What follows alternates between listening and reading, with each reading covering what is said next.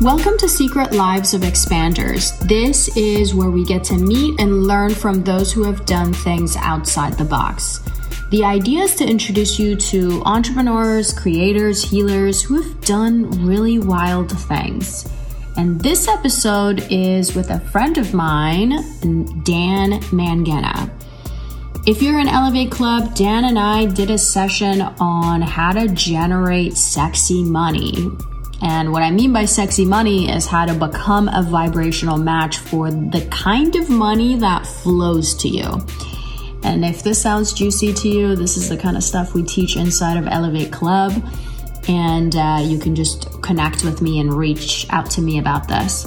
Now, in this week's episode with Dan, he shared about his journey from being a successful entrepreneur who was deep in really dark depression and to a point where he wanted to end his life, and all the way to finding gratitude, abundance, and most importantly, starts to take radical responsibility in the midst of depression.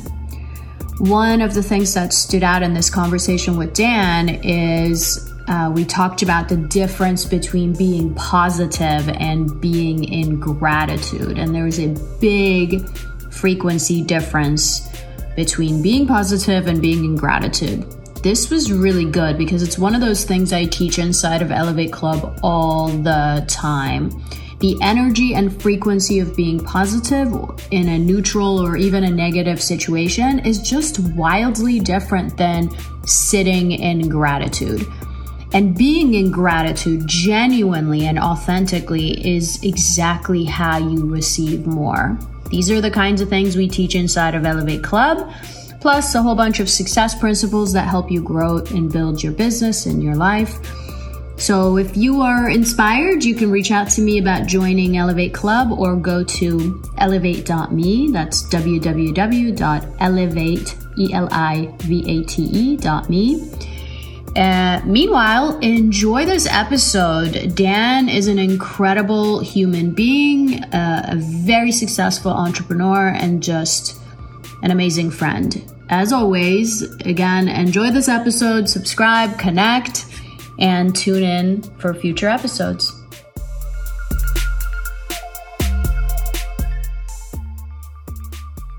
Hello, everyone, and welcome to another episode of Secret Lives of Expanders. And today I am so excited because I've got a friend of mine on here.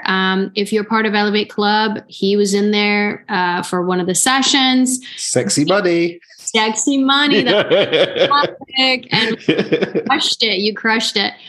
And ever since then, I've been using sexy money all over. You coined it if you didn't know. And Dan has been a friend of mine. We met up in Rome. We maybe meeting up in Cabo. Everywhere except for where we live. Dan Mangena is a successful entrepreneur, best-selling author, podcast host of Do It with Dan and Beyond Success, a life and business transformation coach. He is an international public speaker and an incredible one at that. He is also known for programs and content that takes clients and students to the next level in their life and their business. Has helped thousands of people, featured on CNN, CBS, Fox, Jack Canfield's show, Forbes, Entrepreneur Magazine. I mean, he's been basically all over the place, and you're going to learn stuff today. That's your bio right there. That's there. You're gonna learn today. That's the bio. Dan's gonna drop some gems in here. That's the expectation, Dan. Okay, all right. We'll seek to live up to that. Yeah, I know you will. So, here's what I want to know, because you and I have chatted. I know a little bit about your story. You're more than welcome to go into it, because the audience, this podcast of Expanders, they don't know you unless they've been in Elevate or other places. What I would love to know is maybe share a bit of your story, and then what was the pivotal moment? Like, talk about a pivotal moment that turned everything around for you. I mean, you've amazing, incredible things, continue to do so. But I want to know, like, what was pivotal? Was a moment you could describe? What comes to mind?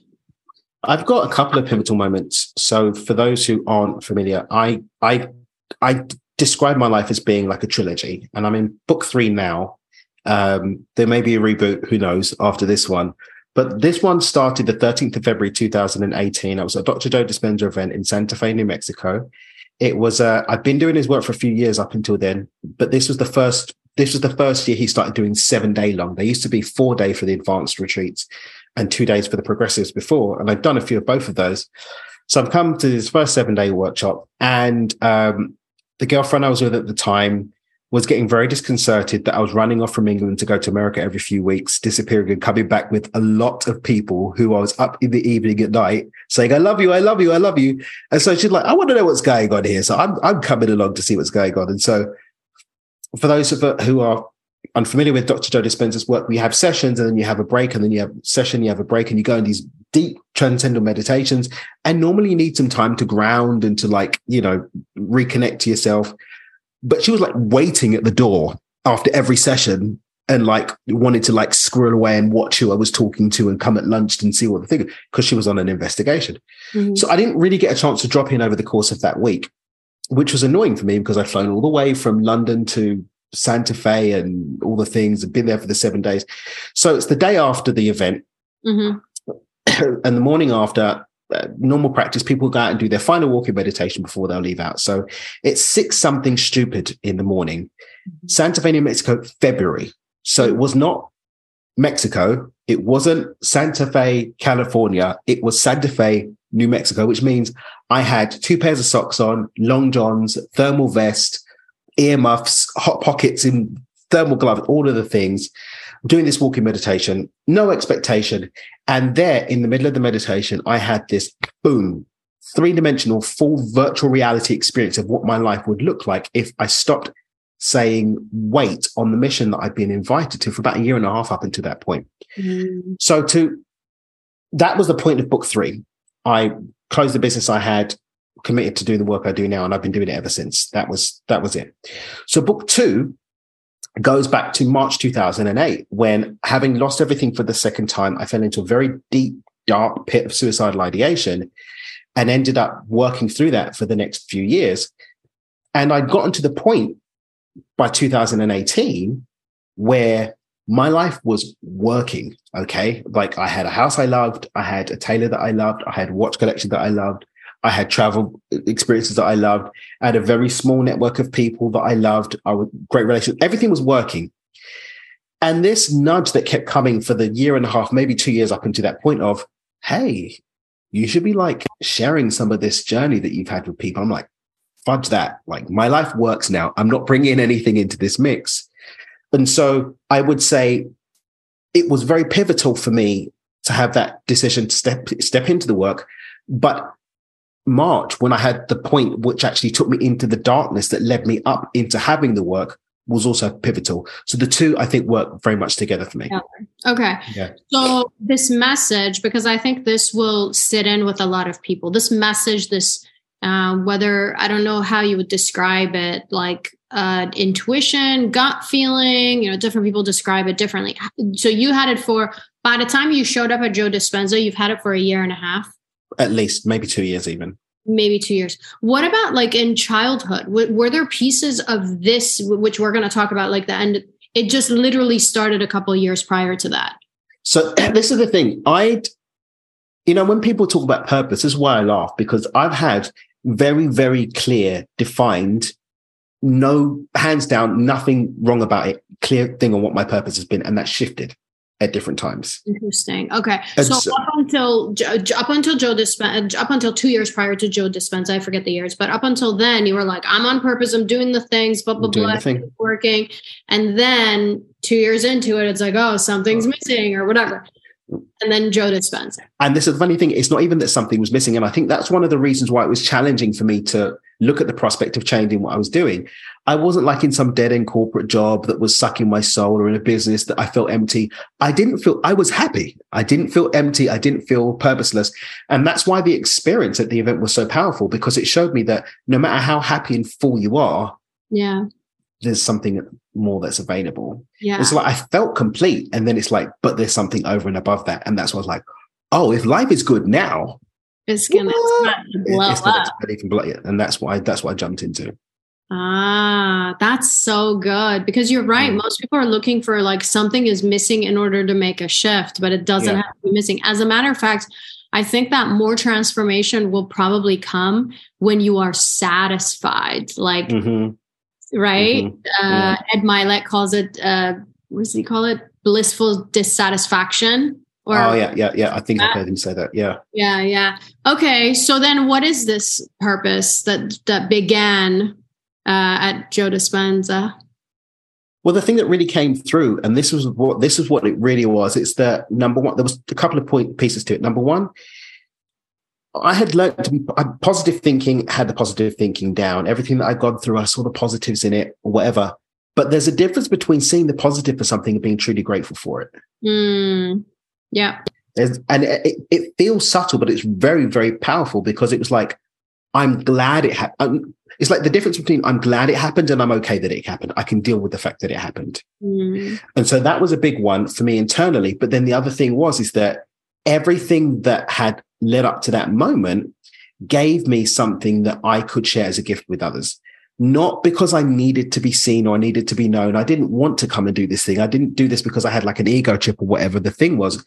I genuinely knew deep in my soul that I had something of contribution to the world as a result of what I'd been through. And then I went off to go and share that. That's amazing. I love what you said. I wrote it down, like the subtle difference. And I think if you think about it from an energetic perspective too, because I've been in the self-help industry or whatever. I've been reading books on creative visualization, positive thinking, blah, blah, blah, since I was 12 years old. So, but it's very subtle, the difference between seeing a situation as, oh yeah, everything's happening for me, I'm thinking positively about it, all the things, versus, oh, wait a second, like I am sitting in freaking gratitude. It's subtle, but it's actually pretty magnificent. And that's the difference. And that was the difference for me. Okay. Yeah. And so give me like the pieces of the puzzle, and what did you end up sharing? Because I know, we mentioned sexy money at the beginning.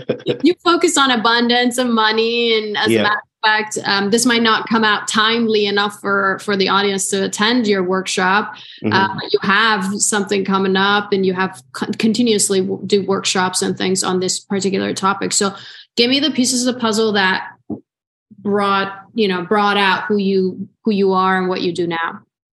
So on that journey, coming out of the dark place, it was funny because gallows humor funny. I didn't come out of the dark place deliberately. I came out of it accidentally, because my intention was actually to stay in the dark place. Right. Yeah.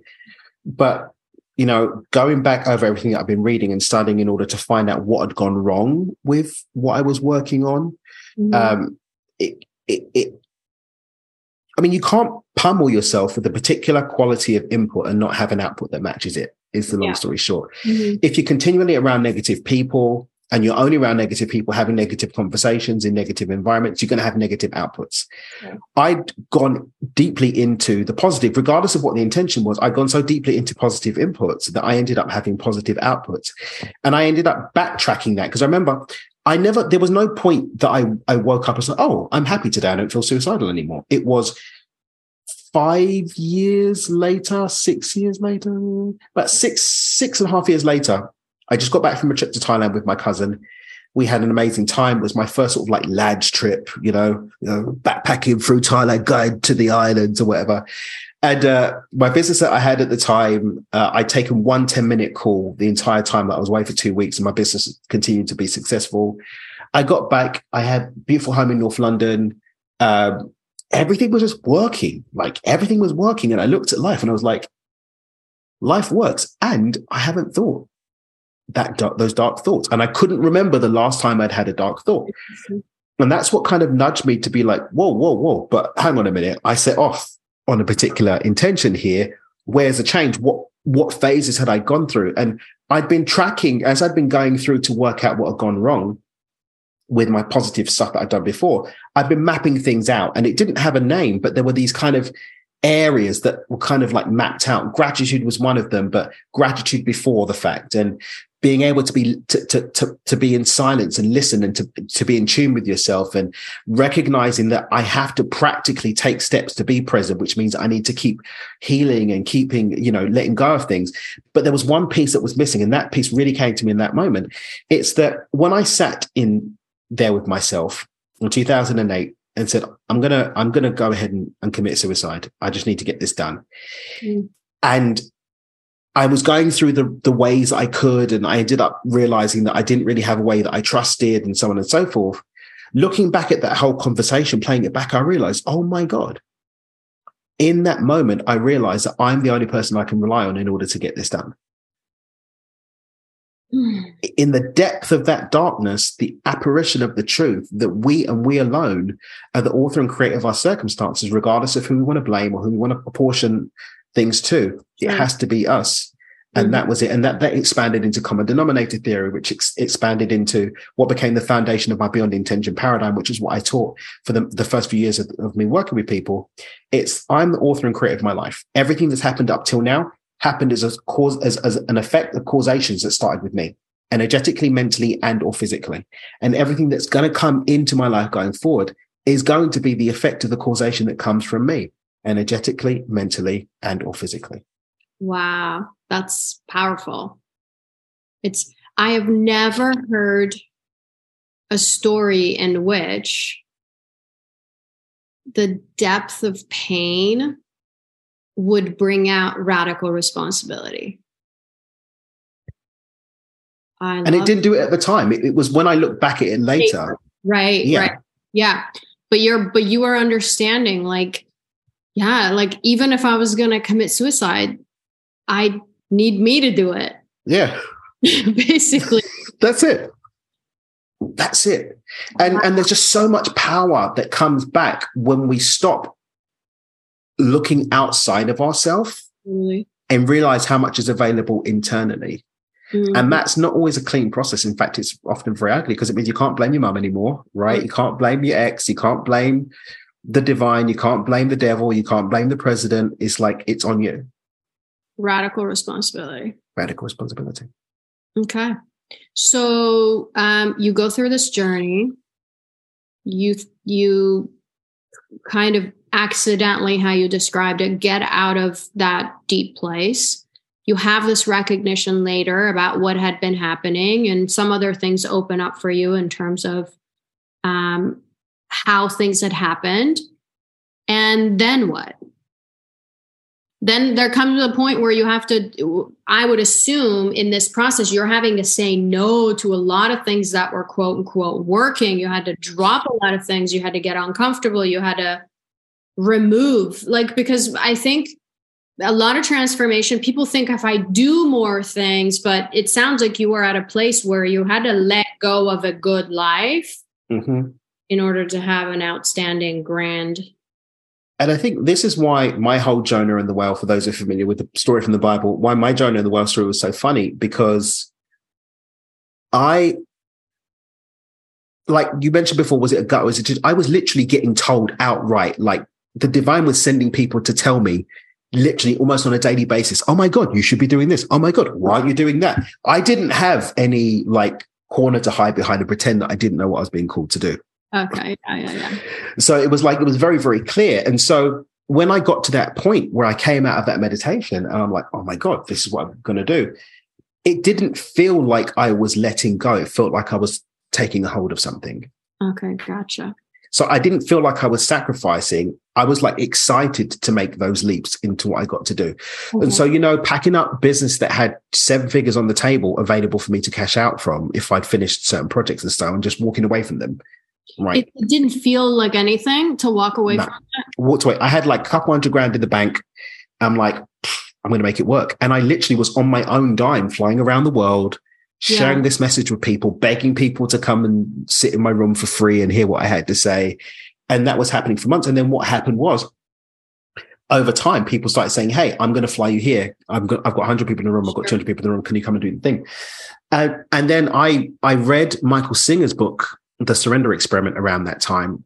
And I actually ended up doing the surrender that summer of 2018. I actually did my own surrender experiment where I didn't make plans. And by then I'd left the UK. I had a suitcase, a backpack and a suit carrier.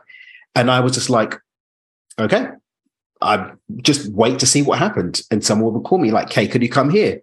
And then I get there and I wouldn't know where I was going next. And I've got some hilarious stories about that time where it's like, there was even one time I ended up doing an event in Scotts Valley, up near 1440 University in Northern California. And the event was for the day on the Sunday, I think it was. And I didn't know where I was going to be staying that night. I didn't know how I was leaving the event. I had no car. I was just in the middle of nowhere at this horse ranch, right? And then one of the attendees is like, hey, can I give you a lift somewhere? I'm like, I don't know really where I'm going to get a lift to. And then one of the attendees is like, hey, my family really want to meet you. Can you come and come for dinner? I'm like, all right, cool. So I get a lift to the place. And then her son was like, I really like Daniel, who's like 15 years old. Can you ask him if he could stay? And I'm like, sure, I'll stay. And then it ended up being that she was going somewhere a few days later, which ended up being right next to the train station that I needed to get to where I needed to go next. And it was just on and on like that. It was wild seeing how deeply I was supported on the journey. That's incredible. Okay. Yeah. So now I have to know, because prior to this experience, and even now, obviously, like more so prior, you're an entrepreneur. You're like a doer, you're hustling, you're doing all the things, you have all these businesses, you're successful. How do you go from someone who's listening, also myself, how do you go from that to, I'm going to drop everything and I'm going to trust and I'm going to surrender? And like, were there moments where, because I would assume you have to sit there and like twiddle your thumb, like on this summer that you're describing, while there's a part of my brain that would be like, I could be doing this. I could be doing this. You know? I'm quite blessed that I had no distractions. All I had was the work at that time. Okay. All I had was the work. I didn't have a relationship. I wasn't dating. I wasn't in anything. It was just me and the work. That was it. And so I didn't have those things to do, distractions. I literally just had me in the work. So I would say it was a bit easier. Hold on, but in the work, right? Like you're sitting there, you have you have this big mission, you have this vision for how things are about to unfold. And during the summertime, I picture you like sitting there and you're getting invited to the different things. But is there a part of your brain that goes, I could be doing more, or I could like do something different, or I could generate more events for myself to go speak at? I could nothing. So during the surrender experiment, there may have been a couple of times where that thought had started to kick up, but I was very committed to trying out the experiment. Okay. You did it for 3 months? About 2.5 months. I did it for something crazy like that, until I got to the money game, my book Money Game, the game that came to me at the tail end. And when that game came and I started playing it and things started showing up, I knew that it was time to move on to something different. And so I finished playing the game and then I moved on to something else. And that's when, 6 weeks later, not even that, a month later, I came to visit Cabo for 3 days because my friend wanted me to check it out. I ended up staying here in Mexico. Yeah. And so that moved into another level. And that's when, but also so one of my Danisms is, when you allow God to speak to you through everything, he'll speak through anything. He'll speak to you through everything. Mm-hmm. And I kept getting these very, very clear messages. Like someone will say something and it's almost like a channeled voice. Have you ever seen one of those films where like someone gets taken over and like there's like a voice that comes through them and they don't realize what they said? That sort of thing was happening to me all the time. And a friend of mine was giving me a ride somewhere and he says, I don't know why I need to tell you this, but I feel that if you let the abundance in, you'll be able to help a lot more people. Because up until that time, I was just moving on my own dime, right? And I was blessed that people would give me somewhere to stay and so on. So the money was okay. But I hadn't been actively selling anything. I was putting things on for free. It was by donation only. I was paying off my own pocket. But when he said that to me, I said, oh, wow, okay. So I opened up. Okay. And it was when I had, those 3 days I was in Cabo, my first 10K month appeared within those few days. And then I said, oh, okay. boom. And I started following the breadcrumbs on what was showing up. Took the business to 6 figures in 4 months. And then it just grew and grew and grew and grew. And then, it was 7 figures a year later. Now we do more than 7 figures, but it was never my intention to do. Mm-hmm. I didn't really have, and there's a line in the Surrender Experiment where Michael Singer says, I never had the time to be bored or something like that, because he said, I was always too busy doing the work the universe had given me to do. Mm. And I really feel that I was blessed to have that thing of, I always had something that was present for me to be present to. So I didn't really have as much mental downtime, because there was always a very clear message. This is what you're on. This is what you're on. And that did give me a very, very deep relationship of trust with life. That's really good. Do you recommend that people do this? No, not everyone's ready for it. No everyone's built for it. Not everyone's ready for it. If they're being called to do it, do you have any tips? Read the Surrender Experiment. Okay. Definitely. Because Michael Singer is just a fascinating person, because he's like some super spiritual guru that was like a billionaire, had like a private jet. And so it's also really good to see that someone can be that deeply committed to spirituality, spiritual growth, and yet be a kick-ass person in the boardroom, right? So for that alone, but just watching his journey and how whenever it looked, and also just in terms of purpose changing, because his purpose shifted so many times on his journey, and he was always given something new to do. But also just having that experience of a real person and watching their story, and then try it for a day. Right. Try it for a week. Mm-hmm. Try it for 2 days. Try it for an afternoon. You don't have to go all in like I did, right? Just throw your life into it. But test the boundaries of where you're uncomfortable. Yeah. Sit in that discomfort, but not so much. Like I would say, push your edge and not your buttons. Don't sit so deeply in the discomfort that you're unable to actually do anything at all. Yeah, I love that. No, I think that everyone relates to that. There's so much that we can surrender to, literally from getting your coffee all the way to dealing with someone in traffic. Exactly. Traffic's a big one. Try doing it every morning, going through traffic and surrendering to it, and see how you get on before you go for a full-on surrender experiment. Yeah, totally. Awesome. So juicy. Thank you. So tell me, what are you up to nowadays, and where can people find you? You've got some really cool things going on for you. Yeah. Re-releasing my book, Stepping Beyond Intention, under Simon & Schuster's imprint, is really interesting. I've always self-published, so working with a traditional publisher has been very, very interesting. Very, very advanced in talks with another very well-known publisher in our field about my next book. That looks quite positive. We're wrapping up the proposal for that. My film is done. We're just doing the score at the moment. Barry Goldstein, who actually produces the music for Dr. Joe's meditations, he's scoring my film right now. So we're just waiting for that. We've already signed the deal with Amazon Prime to put that out for free in the world. So those are the main things I'm sort of doing. I've got my last Alchemy of Abundance is this coming weekend, and then I want to take a break from events and sort of really get clear on what I want to do next. Do I want to link it into what we're doing with the film? Do I want to link it in with what the next book will be? So on and so forth. But yeah, the film and the re-release of the book, they're the big things happening for me right now. Can you tell everyone a bit about the film? Yeah. So the film's called Manifest Nation, and you can find out about it at manifestnationfilm.com. And what we've got a tenured neuroscientist, we've got a neurobiochemist, and we've got one of the scientists that worked on the MRI machine, in fact, one of the lead engineers on the MRI machine, Dr. Keith. And we've scientifically interrogated the concept of manifestation. So we've taken some of these commonly held ideas about what manifestation is and what's happening and how you can make it work.